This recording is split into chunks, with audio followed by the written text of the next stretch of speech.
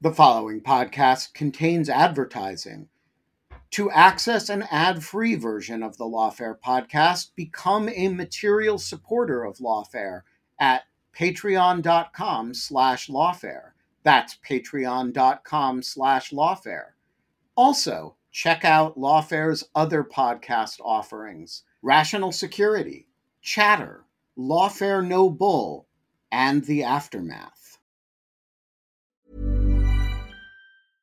Cool fact, a crocodile can't stick out its tongue. Also, you can get health insurance for a month or just under a year in some states. United Healthcare short-term insurance plans, underwritten by Golden Rule Insurance Company, offer flexible, budget-friendly coverage for you. Learn more at uh1.com.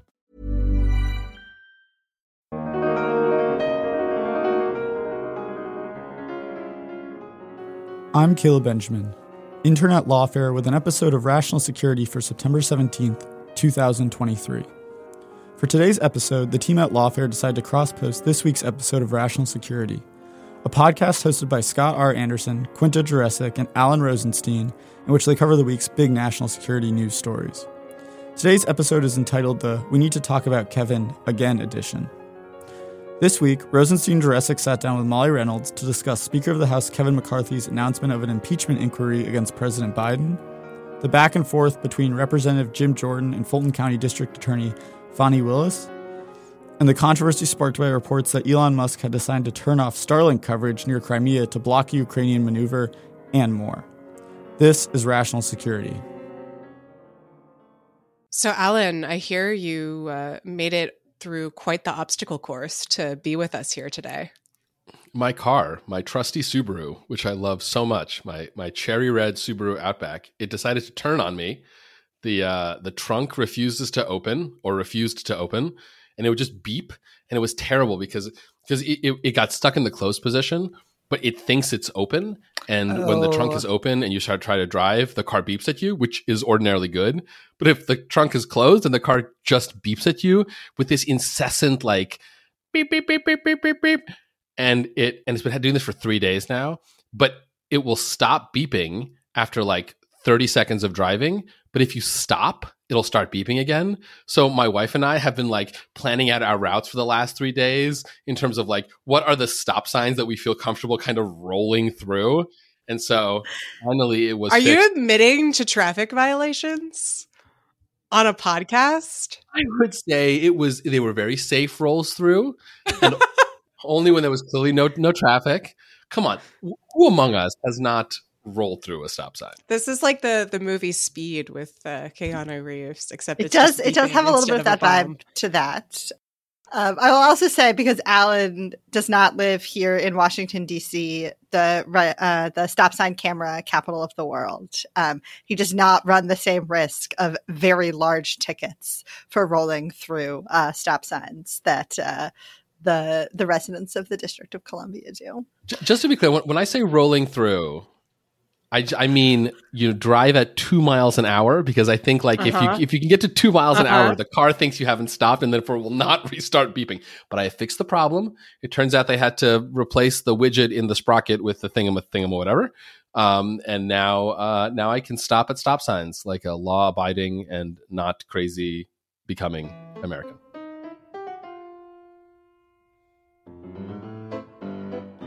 Hello, listeners, and welcome to Rational Security. I am one of your co-hosts, Quinta Jurecic, thrilled to be in the virtual jungle studio with my other co-host, Alan Rosenstein. Hello. And we are flying Scottless this week. Our fearless leader, Scott Anderson, has abandoned us. I am taking the co-host chair, or the host chair. I'm first among co-hosts. And we are delighted to be joined by the one and only Molly Reynolds. Hi, guys. It's good to be back.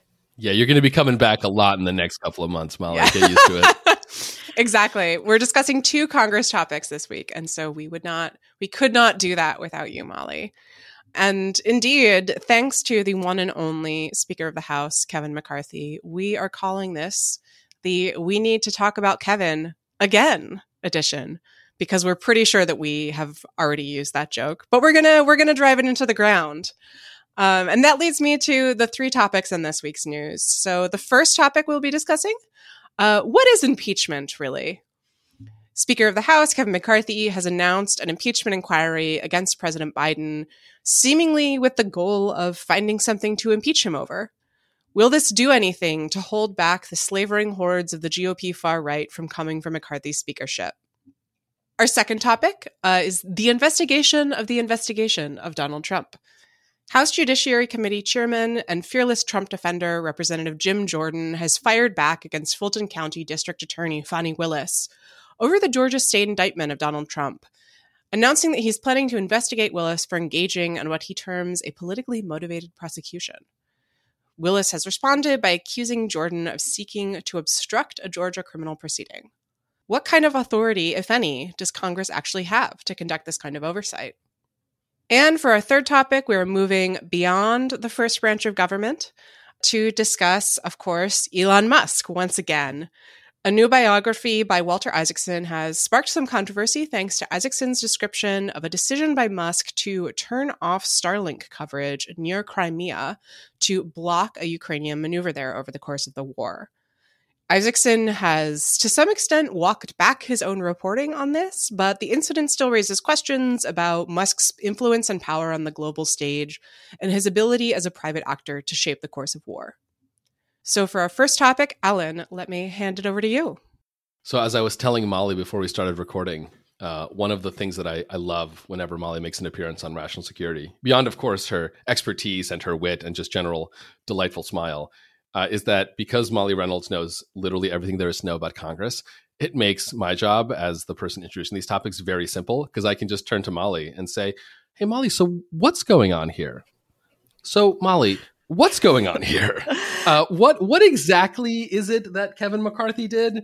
My understanding is that usually when the House wants to impeach the president, there's an actual vote by the House to start an impeachment inquiry, and that Kevin McCarthy, as recently as 2 weeks ago, said that was going to be how it was going to be.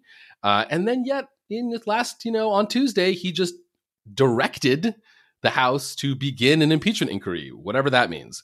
So what does that mean, and why did he do it? Sure. So, yes, we're recording this on Wednesday. Earlier this week, Kevin McCarthy had a press conference, and he said that he was directing relevant House committees to open an impeachment inquiry into President Biden. This is, in a lot of ways, very similar to a press conference that Nancy Pelosi held in September of 2019, doing exactly the same thing.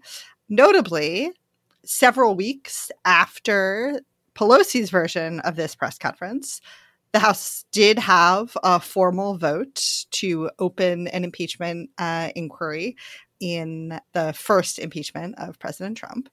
All of the reporting this time around indicates that Republicans do not plan to do that. I think in large part because it is not at all clear that they have the votes within the Republican conference to adopt a resolution formally starting an impeachment inquiry. There are a number of folks who have said publicly that they are not convinced that it's the right thing to do at this juncture.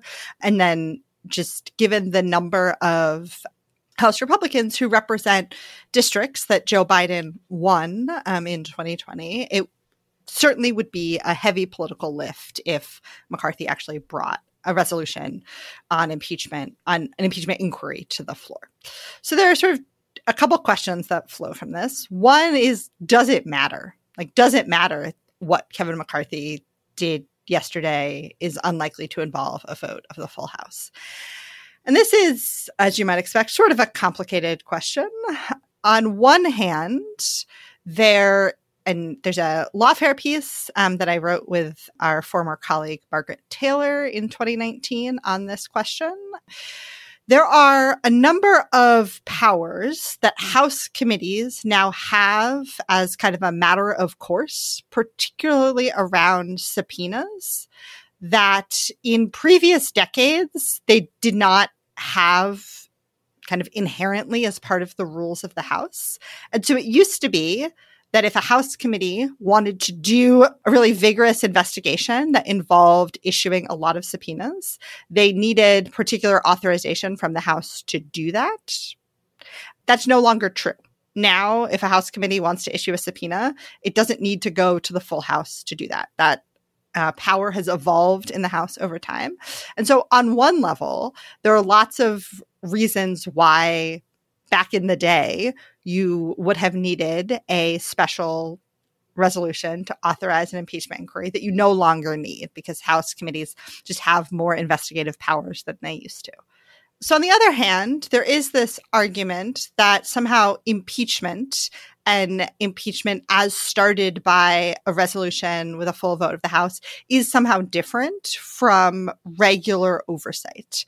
And there is a OLC opinion that was released or kind of drafted in January 2020 that makes this argument that says that the House does actually have to have a formal impeachment vote on a resolution authorizing an impeachment inquiry for the subpoenas that flow from that to be valid, because again, they are somehow qualitatively different than regular subpoenas. I am skeptical of that argument, but it is out there. And so there is, I think, an open question as to, like, does this matter? So that's kind of a substantive discussion. And then, like, politically, why does it matter that Kevin McCarthy came out and did this? I think he thinks that this might help mollify some of his more reactionary members on the right end of his conference.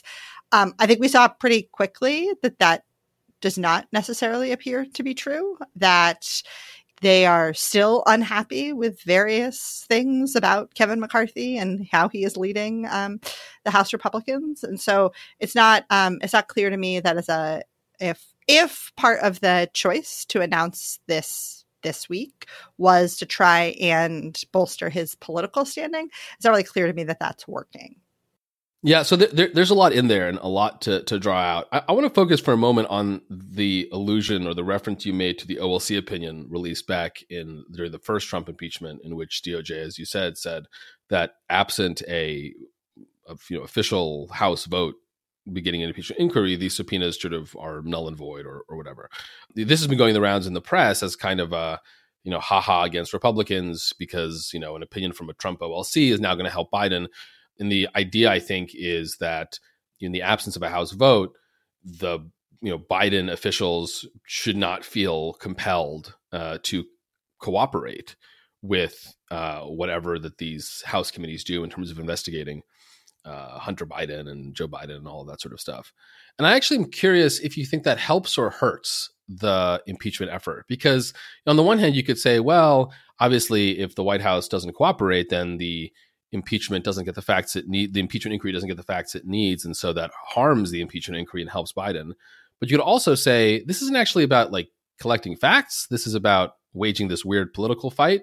And if the Biden administration has to choose between, or if the Biden administration decides to take advantage of this opinion from the Trump OLC and not cooperate, it actually kind of almost helps the impeachment, because then they can remain fact-free, which is kind of where they're most comfortable, and can still yell and scream about how the White House isn't cooperating. I mean, I guess the more general question is, like, should we even think about this as a normal impeachment, given that it doesn't seem to be trying to do the things that normal impeachment is trying to do, which is like figure out what actually happened? Even though I should also say, like, to all the Biden apologists, like, the Hunter Biden thing does not seem great as a general matter, even though I don't think it rises anywhere near an impeachable offense. Yeah, I can't believe that we elected Hunter Biden as the president. Touche, Jurassic. No, but seriously, just to add one point onto that, I mean, Molly, I'm interested in what you think about this. I've been kind of irritated at the horse race political coverage of all this, because it seems like it's devolved very quickly into what does this mean for McCarthy, which is like an interesting and important question for reasons we'll talk about. But like, typically when someone is impeached, there's like a reason. Whatever you think of the reason, there's like a thing that they did. Whereas in this, it seems like it's vibes, and the vibes are not even particularly well defined, right? The vibes are like Hunter Biden engaged in some influence peddling, question mark, question mark, question mark, question mark. Yeah, so there's a lot here. Just like Alan said, there's a lot in my initial comments. I think One, in like slight defense of the kind of horse racy coverage of this, I mean, I think part of why the coverage has gone in that direction immediately is because fundamentally, like, I read this as being about Kevin McCarthy's political problems. Like, part of why this is happening now is because I think Kevin McCarthy is trying to solve a political problem. So we should probably talk about whether or not that's going to work, particularly because the political problem is actually ultimately a problem about funding the government, which is something about which we and everyone else do and should care deeply. That's one thing I'd note. The other thing I'd raise is, like, you both used a version of the phrase like normal impeachment, or usually when we have impeachments. And I think we need to take a step back and think about, well, like, how has this evolved over time? And like the approach to the impeachment power. There is I'll point folks to a piece on Lawfare from last November by our collective dear friend Brian Kalt, called "We Live in an Age of Futile Impeachments," and that's futile like unsuccessful, not like of the feudal system. That would be kind of awesome, though. Yeah, I don't know what that would look like. The peasants put the baron on trial. Yeah. But anyway, but this is one of the arguments that Brian makes, essentially, that we've had this evolution because of our political system in how Congress thinks about its impeachment power to the point where, like, maybe what we thought of as normal impeachments pre-Trump may just not be a world that we're living in anymore. And the last thing I'll say, to come back to sort of Alan's first question about how should we think about the OLC opinion, is that I think fundamentally, as an institutional matter, like, the House should not care what OLC should not care is probably an overstatement, but the House is not bound by what OLC thinks about this, and they should continue to pursue their even if I think that this impeachment inquiry is largely in bad faith and fact free, like, institutionally, the House does not have to listen to the Department of Justice in how it organizes its rules for and processes for proceeding on impeachment. And while I think there is an open question of like what the courts would say about this if folks tried to start litigating it, the House under the Democrats did not proceed in line with this OLC opinion. And there's no, institutionally, I don't see why a Republican-led House should either, because this, for me, a lot of this is a matter of congressional power. So, yeah, I mean, I want to go back to this point that you made referencing Kalt's excellent argument about futile with a T impeachments, and just saying this may be a new normal. And, I sort of recall arguments that were made by skeptics of the first Trump impeachment. And, so a lot of those were in bad faith, but there were some good faith, concerns about the first impeachment. Fair enough. And a lot of the argument boiled down to, look, this is a slippery slope. If the Democrats impeach Trump, then the next time the Republicans are in power, they're going to impeach the Democratic president and so on and so forth. And, if I was one of those folks right now, I would be feeling pretty good. I mean, I'd be feeling bad for the country, but I'd be feeling pretty good in my prognostication.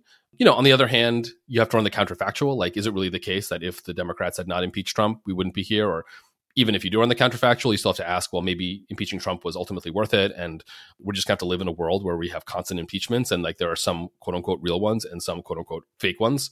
And we're just going to have to deal with both of those things being called impeachments. I'm kind of curious where you stand on the tit for tat dynamics here. Yeah. So I think and this is not unique to this impeachment question, but I think it is often a fool's errand to say, if one party did not do X at time T, the other party would not have done Y at time T plus 1. As someone who, to take this on a little bit of a tangent, someone who spends quite a lot of my life thinking and talking about the Senate filibuster, this is a continuous discussion. If Democrats hadn't gone nuclear in 2013, would Republicans have gone nuclear for Gorsuch in 2017? And I think, to me, history tells us that a party will do a thing when they have the votes and think it's important enough to do the thing, and they won't do the thing when they don't have the votes or don't think it's important enough. And so that's sort of how I read this. I mean, as again, as someone who just like puts this in a broader context of how parties interact in Congress. I do think this notion that we have less clarity in this particular moment around like what it is that Biden is alleged to have done that would rise to the level of impeachment is an important distinction.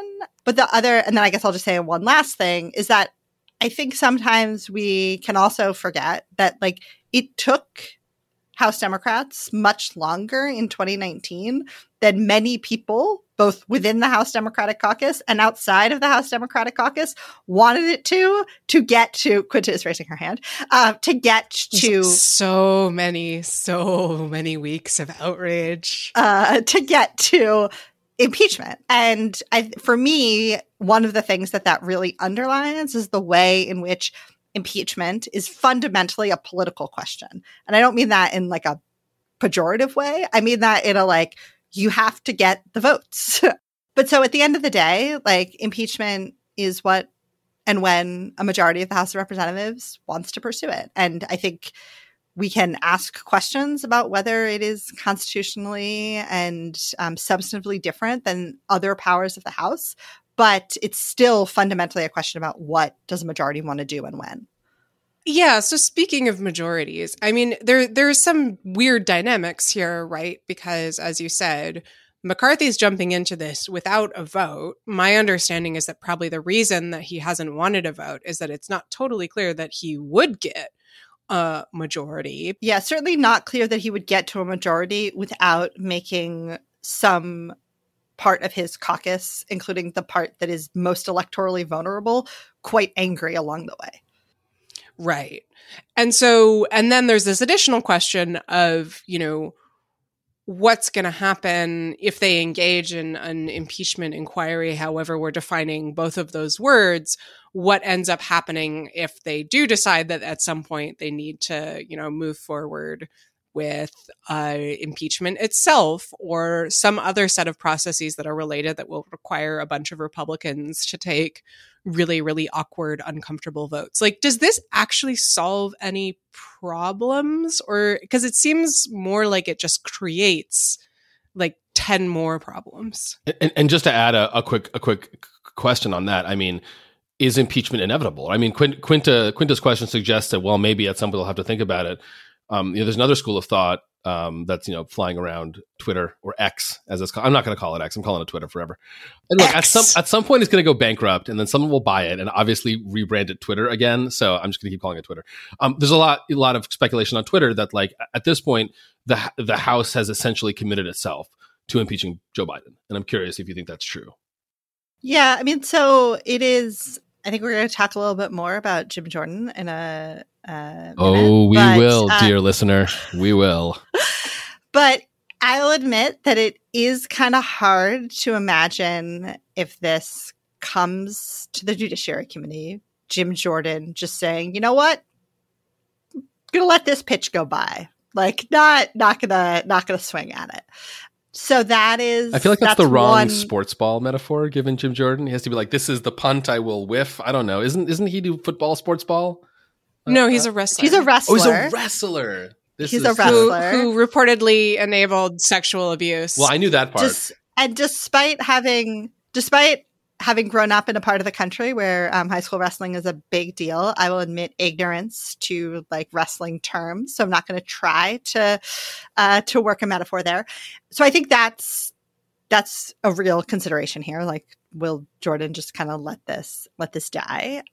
I think generally one other dynamic that's really important to consider in the context of the impeachment inquiry specifically, and then in the general operations of the House Republican Conference, including their efforts to avoid a government shutdown, is that there's some part of the conference whose sort of whole reason for being is to be mad about things. Sometimes that anger is directed at Kevin McCarthy. And so you sometimes hear folks criticize both parties for not taking smaller wins when they can get them because they want to keep issues alive for campaign purposes. And to me, there's like a little bit of that going on here too. It's like, when would they actually want to get to the point where they do the actual impeaching, as opposed to just continue talking about impeachment and having hearings that they say are a part of an impeachment inquiry to like keep this issue, which they seem to care quite a lot about, on the front burner. And I don't know what the timing is. And then the last thing I'll say, because someone will want to know about this, is my least favorite discourse is the "what is an impeachment inquiry" actually discourse. My second least favorite discourse is, can the Senate not have a trial if the House impeaches the president? Hell yes. Let's go. I would love can I just say, I feel like a Patreon exclusive should be Molly Reynolds just reading down her list of least favorite discourses. They're all extremely niche, but they all, I have a lot of feelings about them. And like the short answer to that question is, again, like the Senate, there's a whole host of ways that the Senate could probably dispense with an impeachment that came over from the House, short of having a full trial if there are enough votes to do so. But it does, I bring this up though, because one of the other things you have started to see reporting on is like whether Republican senators are really jazzed about doing this. And the answer is some of them appear to be not especially excited about having to do this, in part because, and again, we can like talk a little bit more about the relationship between this and the coming possible government shutdown, is that like Republican senators by and large are more interested in like doing appropriations bills and making sure that funding to Ukraine still flows, and all sorts of things. And so it doesn't seem like, at least some of them don't seem super excited about having to pursue this, either politically, substantively, or both.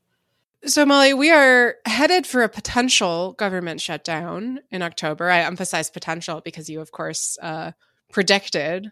I did. I won the hot take contest. Yeah. You won the hot take contest with your prediction that there would not be a shutdown. Would you like to amend your remarks, Dr. Reynolds, in light of the impeachment? That's my question. But sorry, could you finish your question? Sorry. Let me set this out, because I do think it would be useful to sort of take stock of where we are in terms of the potential of a shutdown and why McCarthy seemingly thinks that this move might help him avert that.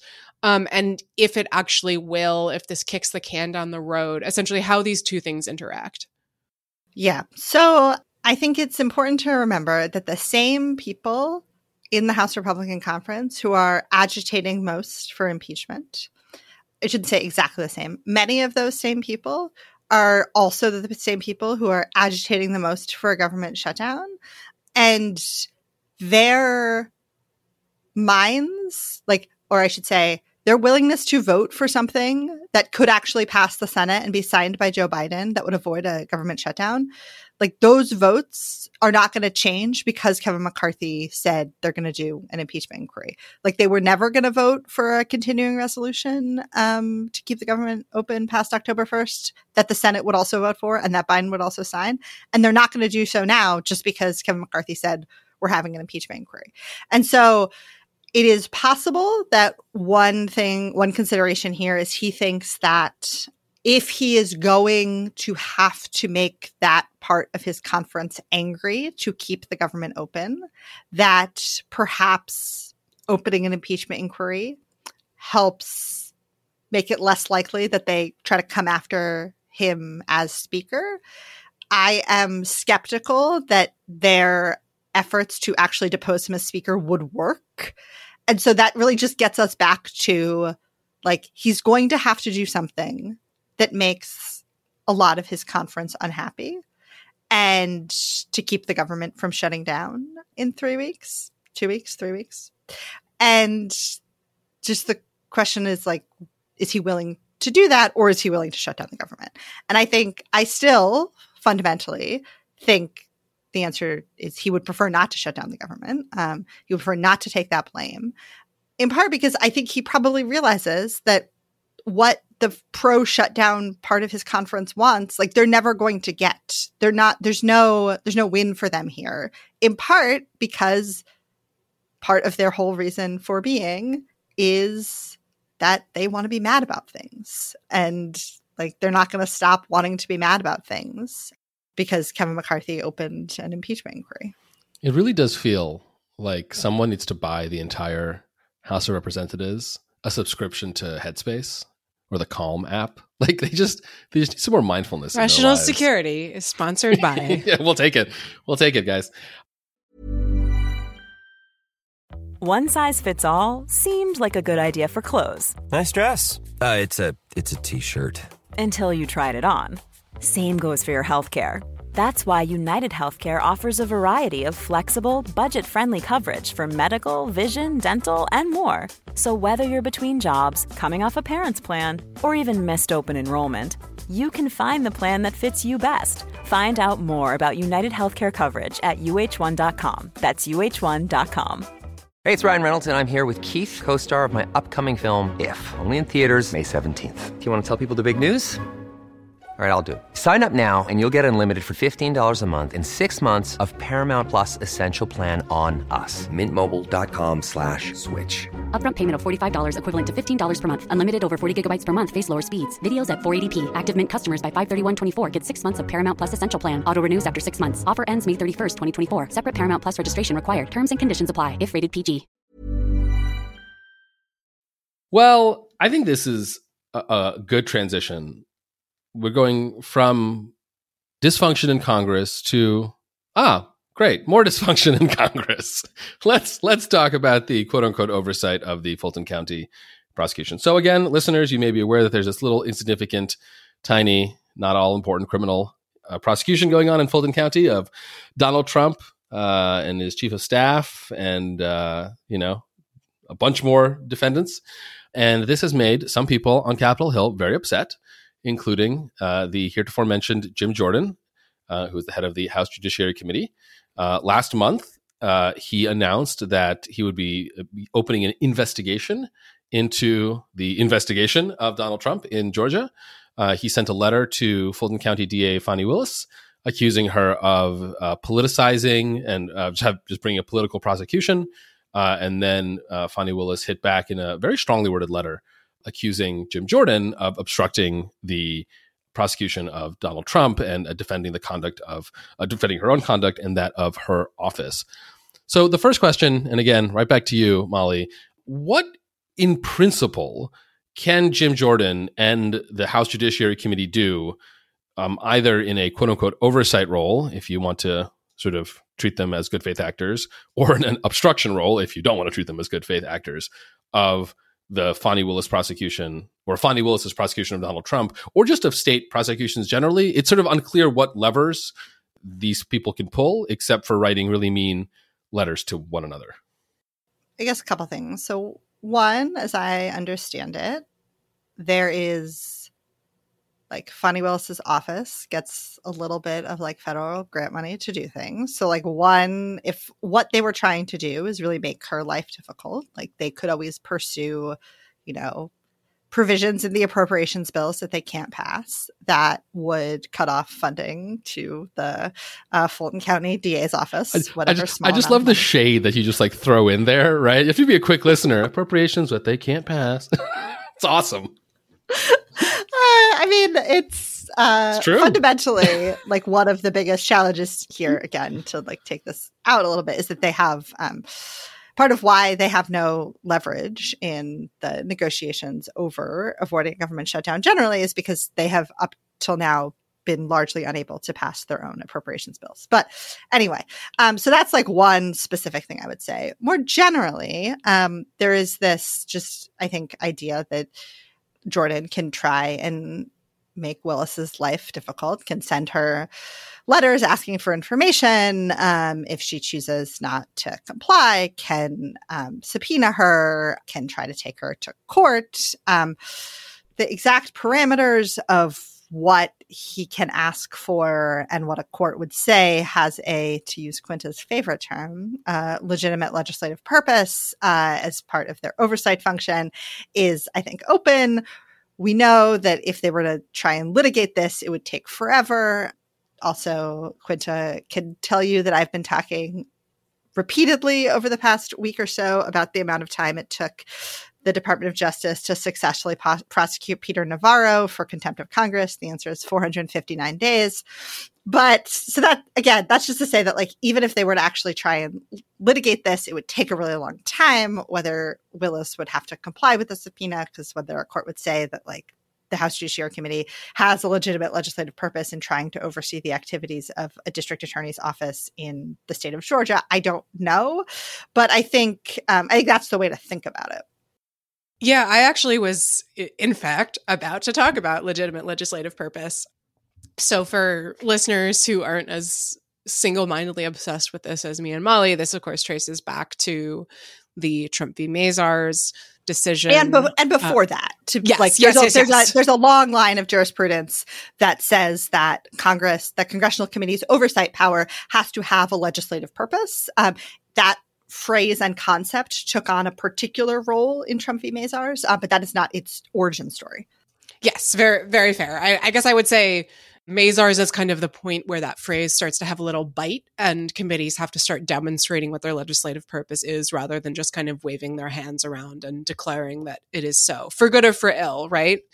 And so, as with that OLC memo that we were talking about, this is a little bit of kind of turnabout is fair play, right? Where the institutional authorities and limitations that maybe Democrats were very enthused about under Trump can now get flipped on their head and encourage and or create problems for Republicans now that they're in control of Congress.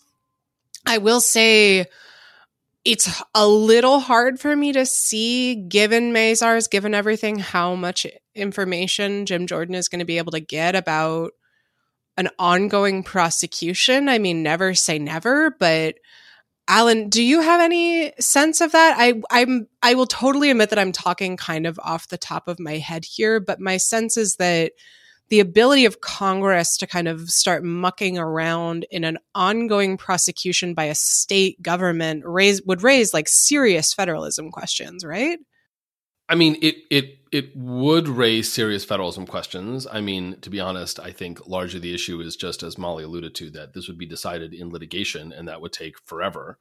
But let me use this question to actually ask a question of my own that I think it segues into, which is, at this point, we've talked mostly about the Jim Jordan side of things. I actually want to talk a little bit the Fani Willis side of things, because I will say, and maybe this is a bit of a spicy take, I did not love her response. I get where she's coming from. And again, I do not believe Jim Jordan is a good faith actor. At the same time, I don't think the use of the term obstruction was coincidental on her part, given that obstruction of justice is one of the things that at least the federal prosecution is charging Trump with, and it's just sort of generally in the air. I'm not that comfortable, frankly, with a state prosecutor, accusing, not explicitly, but at least implicitly, a congressperson and the head of the Judiciary Committee of a crime for asking for information about what is one of the most important and influential criminal cases in American history. Even, to be clear, let's stipulate, right, that Jim Jordan is not exactly a model for, good faith, disinterested public service. I have always been a little bit uneasy with the idea that state prosecutions should ever be permitted of, the president of the United States. I mean, again, I'm not implacably opposed to that. And I think actually we're very lucky in that it was Fani Willis, of all people, who is bringing this case, because I think, of the many different kinds of state prosecutions, I think Fani Willis is very much a straight shooter and has a lot of integrity. But, call me unhappy with the tone of this. And, Quinta, tell me if I'm being sort of too prissy about this and if I'm just sort of over-rotating on the tone policing. Or if my grumpiness here, again, even if at the end of the day, like, look, obviously I'm not going to sit here and defend Jim Jordan. Like, that's, even both sides Rosenstein can't do that. What do you think? Yeah, I mean, I don't know, right? So I think part of what we may be encountering is that the dynamic, at least that I'm familiar with in terms of prosecutors sending a kind of brushback pitch to Congress, tends to be from DOJ, from the special counsel's office, right? And those are not elected prosecutors. There are different norms about how one behaves and the kind of rhetoric one uses.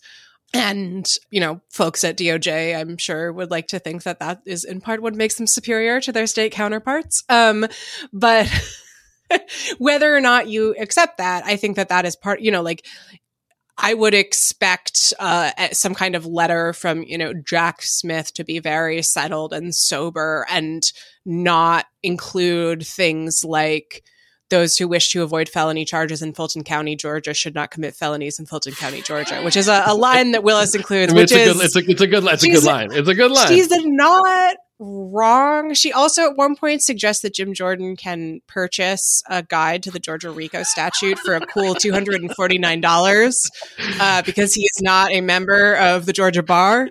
Fani Willis is not without rhetorical talents. It's like, it is kind of funny. It definitely does feel like she's like playing to, resistance social media. Now, she is an elected prosecutor. So the dynamic, just from like a structural position, the dynamic is different there. I will say I am a little uncomfortable with the sort of like, enthusiasm for Willis among certain quarters, given what I would argue is her likely overly expansive use of the Georgia RICO statute in other contexts, and the truly appalling situation in the Fulton County Jail, which she's done very little, if anything, I think, to fix. And so to the extent that this feeds into kind of like that whole vibe, I'm a little uncomfortable with it. But I guess I would say instinctively I agree with you, but intellectually I can understand why it's coming from a different place. I don't know. Molly, do you have thoughts? Yeah, I guess I'll just add two things. The one is this, like, I think one of the things that Quinta, you in particular, are picking up on is, again, as I was saying before in the thinking about impeachments as like a fundamentally political question. Like, this is also a fundamentally a question of politics. And there are, as you pointed out, an interaction here, Quinta, of like politics and norms that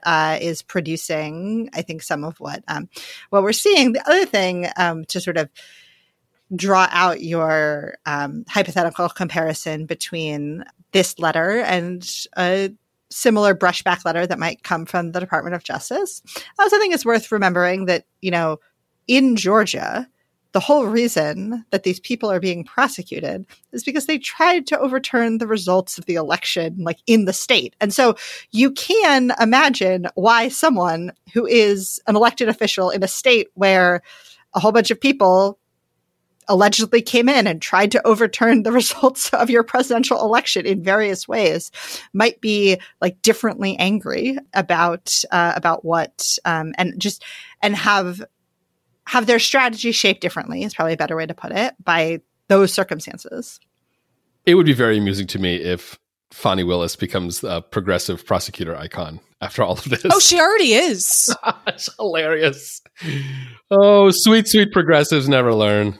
It makes me really mad, honestly. And I think that we got ourselves into this situation in part by doing things like, allowing former prosecutors like, Comey and Preet Bharara to write memoirs about how great the justice system is without engaging seriously with the critiques of their own actions. Right. But that's a different conversation for a different time. Anyway, from the first branch of government to the Godhead who rules us all from Mars, where he has not, in fact, launched satellites, despite what Walter Isaacson seems to think. So, Elon Musk, you've heard of him. There is a new biography out by Walter Isaacson, and the book includes a passage that has some pretty explosive information, although to some extent it was reported at the time, saying that last year, Musk had ordered the Starlink service to be turned off near Crimea to essentially prevent Ukraine from launching an underwater drone attack on a Russian fleet there. When this was published in an excerpt, it created quite a hubbub and actually led to Isaacson walking back his statement by saying that it wasn't that the service was enabled and Musk turned it off. It was that it had already been turned off and the Ukrainians didn't realize that or asked him to turn it back on, and he refused. So setting aside the question of accuracy and biography, because I think we can go down many, many rabbit holes there, I do think that this, raises a lot of questions on a topic that we talked about the other week when it comes to the particular and unique power of Musk as this figure who is not just wealthy, not just in control of a major social media platform, but has a pretty extraordinary influence over global connectivity and communications, and how that enables him to kind of play a role in the prosecution of a major war. So I believe that Isaacson excerpt there's a bit where Musk kind of texts a Ukrainian minister and says, "You should really think about negotiating with Russia." Like, thanks, man. We appreciate it. So Alan, what do you think about this? You're currently sitting with your head in your hands. So I'm sitting with my head in my hands because I'm about to do something that I don't want to do, which is defend Elon Musk. So I want to zoom out for a second. Oh, and no. Just talk, oh, no, indeed. I just want to talk about what I'm almost certainly unoriginally going to call Musk derangement syndrome. Right. So everyone has heard of this problem of quote unquote Trump derangement syndrome, which is the idea that, particularly, let's say on the left, one can get so wrapped up in one's hatred of Donald Trump, very understandably so, that one just loses some basic critical faculties. I really think that there's a danger of this happening with respect to Elon Musk.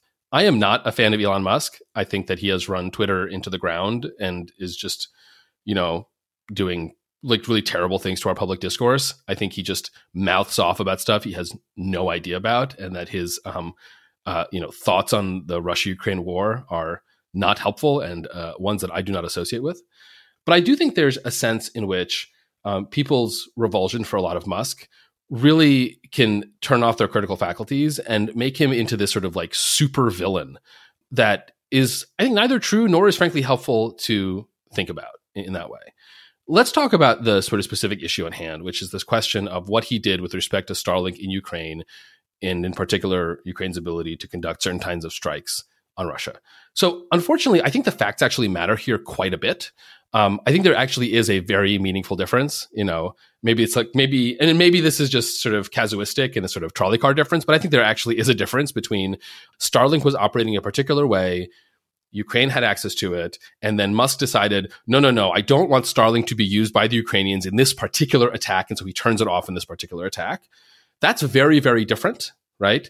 Then Starlink was not working in a particular way, or the Ukrainians asked for more facilities, and Musk said, yeah, I'm not that interested in that, right? To be honest, I think it is, even for someone like Musk, who certainly does not lack in self-confidence or self-assuredness, I am just skeptical that he would literally disallow a particular targeting move by the Ukrainians if they already had access to Starlink. It's possible, obviously, but like Musk is fundamentally a rational business person, and so I just am doubtful of that.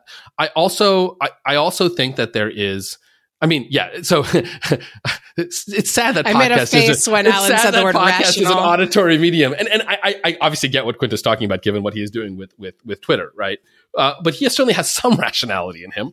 I think also the kind of whisperings or the sense you get from the White House is not that that Musk, Freudian slip there, that Musk is acting as some sort of like rogue operator pulling the strings behind the Ukraine war, and that the White House, even if Musk did what he was alleged to do, would not be super unhappy with that, given that the White House is also spending a lot of its time trying to, prevent Ukraine from accidentally starting World War III. So again, part of it is just this factual uncertainty. But I think the bigger problem here is this framing that like it's Musk's job to help the Ukrainians prosecute the war to the fullest possibility because he happens to have Starlink. Like, it's just not. Like, it should not be a private individual's job to engage in a decisive role in like a profound military conflict. And it's not absurd for this person to want to have as little as possible to do with this. Now, it is the case that the facts on the ground are that Musk launched a bunch of satellites into low Earth orbit, and those satellites are really helpful. And then he let Ukrainians use them. And so like, it's kind of hard for him to say, well, I don't want to have anything to do with this. But at the same time, like Musk didn't launch those satellites into low Earth orbit, like Musk launched those satellites into low Earth orbit because he saw a business opportunity that was legitimately adding value to the world. Like Starlink is a kind of remarkable achievement in terms of global telecommunications. And it's not like any governments were competing with him. And it's not like any governments told him no. And so I think that people are just not appreciating that there is a real upside to the fact that this person has gotten to operate his businesses. Now, Twitter is not part of that upside, but Starlink, Tesla, SpaceX, these are remarkable achievements. And I'm not here to say that those remarkable achievements are due to Musk's genius. I don't know if that's true. I also don't care. But like, you know, Musk saw a way to make a lot of money by providing a lot of value to humanity, which is through these satellites, which are legitimately very useful. And like, honestly, I don't know why we're spending so much time arguing about Musk and whether Musk is giving Ukraine enough Starlink, and more just about, look, if the U.S. wants Musk to, you know, if the U.S. wants Ukraine to have some capabilities, then, you know, U.S. do that yourself or pay Musk to do that. But I don't know. I find the Musk framing all this like super frustrating. I mean, I think that Musk has, your Freudian slip is apropos in part because Musk, like Trump, has a tendency, like he is just a black hole of conversation. Right? Everything that you say about him just becomes sucked into this endless psychologizing. And I find it ultimately deeply uninteresting and profoundly sort of warped by great man theories of history that are ultimately distorting and not particularly illuminating.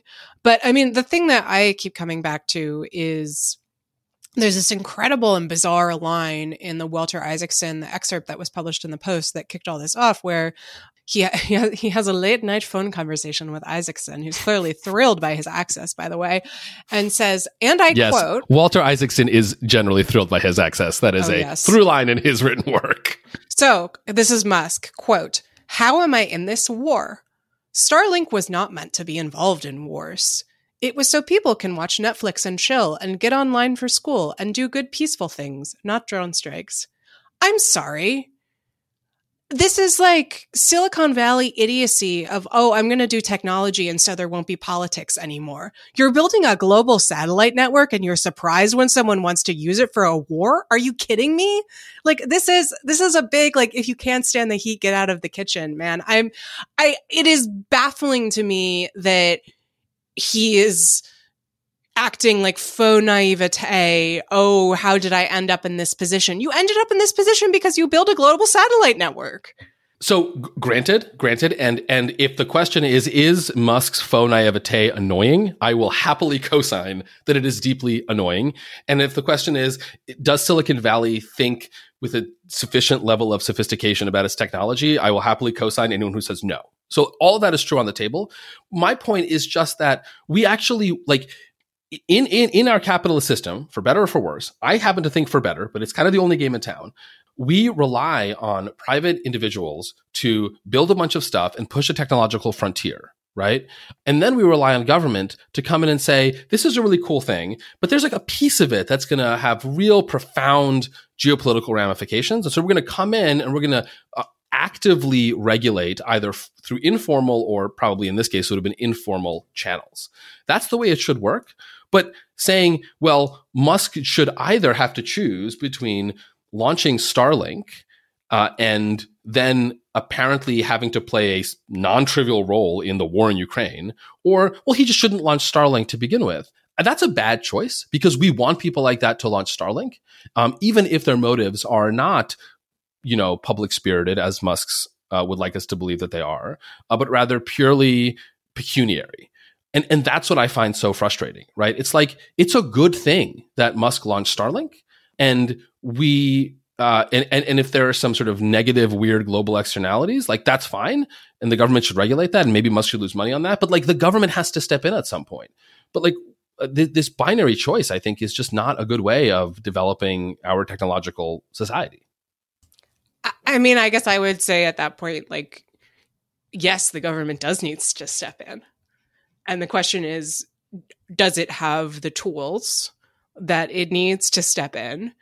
And also, how would, not just the executive, but also the courts and, yes, Molly, Congress, what would they make of this? Because I worry that, this has become a serious problem, but it's also become deeply politicized because of Musk's own posturing. And so my worry would be, even if we reach the point where, yes, something needs to be done about Starlink, if there were any kind of effort by the Biden administration to take action here, that it would run headlong into, Jim Jordan and his cohort saying they're only going after Elon Musk because, they hate free speech in America and apple pie.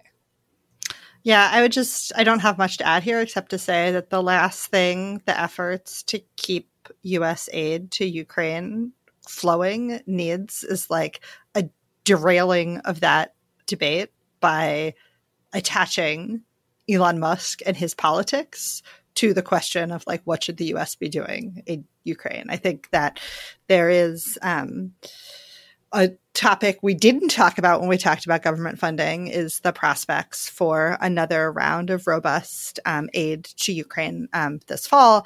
And I think that's like another issue in this big stew of issues. And I think that it is in part being kept on track by Mitch McConnell, for whom this seems to be very important, and he's been very successful at keeping Senate Republicans together on this issue. But I think if you are a person who cares about that, you really don't want like the Musk story getting attached to the debate over more funding for aid to Ukraine. Well, it would not be rational security if we did not close out with some object lessons. That's me doing my best Scott Anderson impression. Molly, let me start with you. Sure. So there is within the Lawfare cinematic universe a group, a faction of us who are quite interested in things related to the Troubles in Northern Ireland. I count Tyler at a minimum as in this camp, and so for those folks and for anyone else, I have a PBS documentary series to recommend to you that is called Once Upon a Time in Northern Ireland. Which is I believe it's 5 parts on the Troubles, and it is sort of through the eyes of ordinary people. It is both very hard to watch and very compelling, and so I recommend it to all of you. Alan, what do you have for us? So my recommendation is, I think, refreshingly for me, who mostly just does TV and fruit syrup recommendations. By the way, I just want to thank my other RATSEC listenership. Multiple people have emailed me in response to my last object lesson, which was about South Korean plum syrup called Chung. I've gotten like recommendations. Someone identified the plum tree in my backyard for me, so now I finally know what it is. I love the RATSEC community, so thank you for this. My object lesson this week is a wonderful book. I am very late to the party. It's over a decade old now. It's from 2012, called The Song of Achilles by Madeline Miller. She wrote that and then also wrote a kind of a sort of follow-up book called Circe.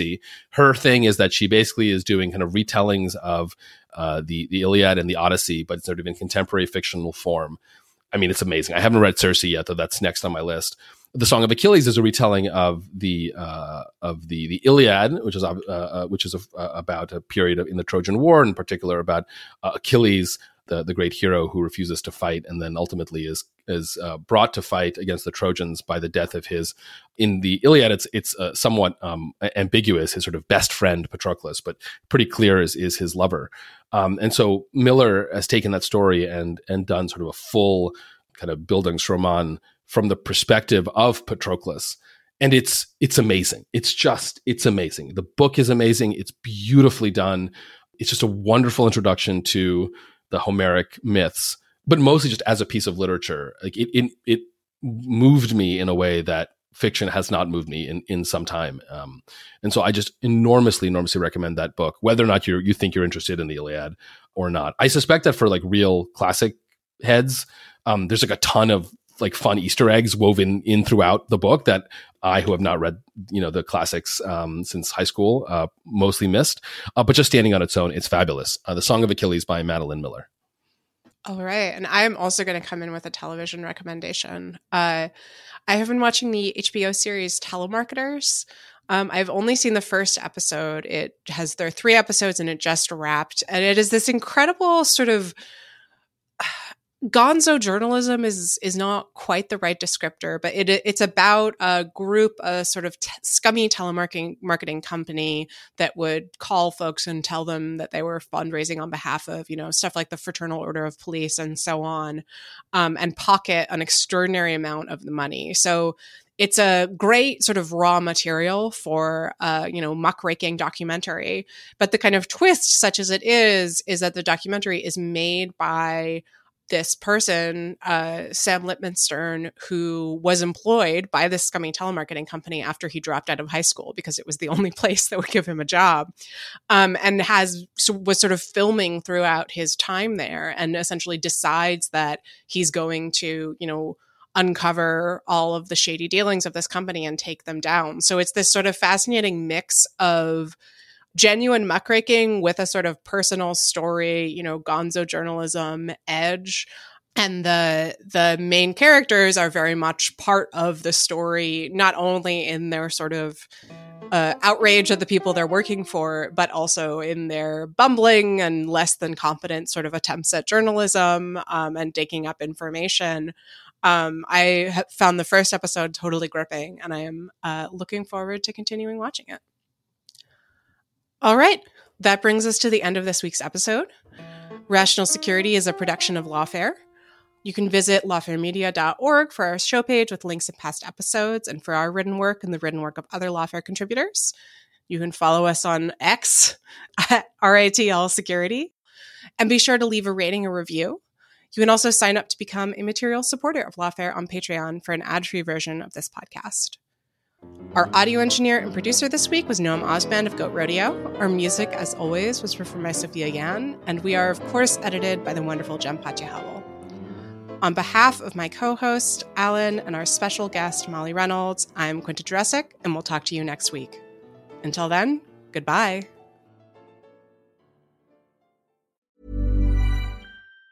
Even on a budget, quality is non-negotiable. That's why Quince is the place to score high-end essentials at 50 to 80% less than similar brands. Get your hands on buttery soft cashmere sweaters from just $60, Italian leather jackets, and so much more. And the best part about Quince, they exclusively partner with factories committed to safe, ethical, and responsible manufacturing. Elevate your style without the elevated price tag with Quince. Go to quince.com/upgrade for free shipping and 365-day returns.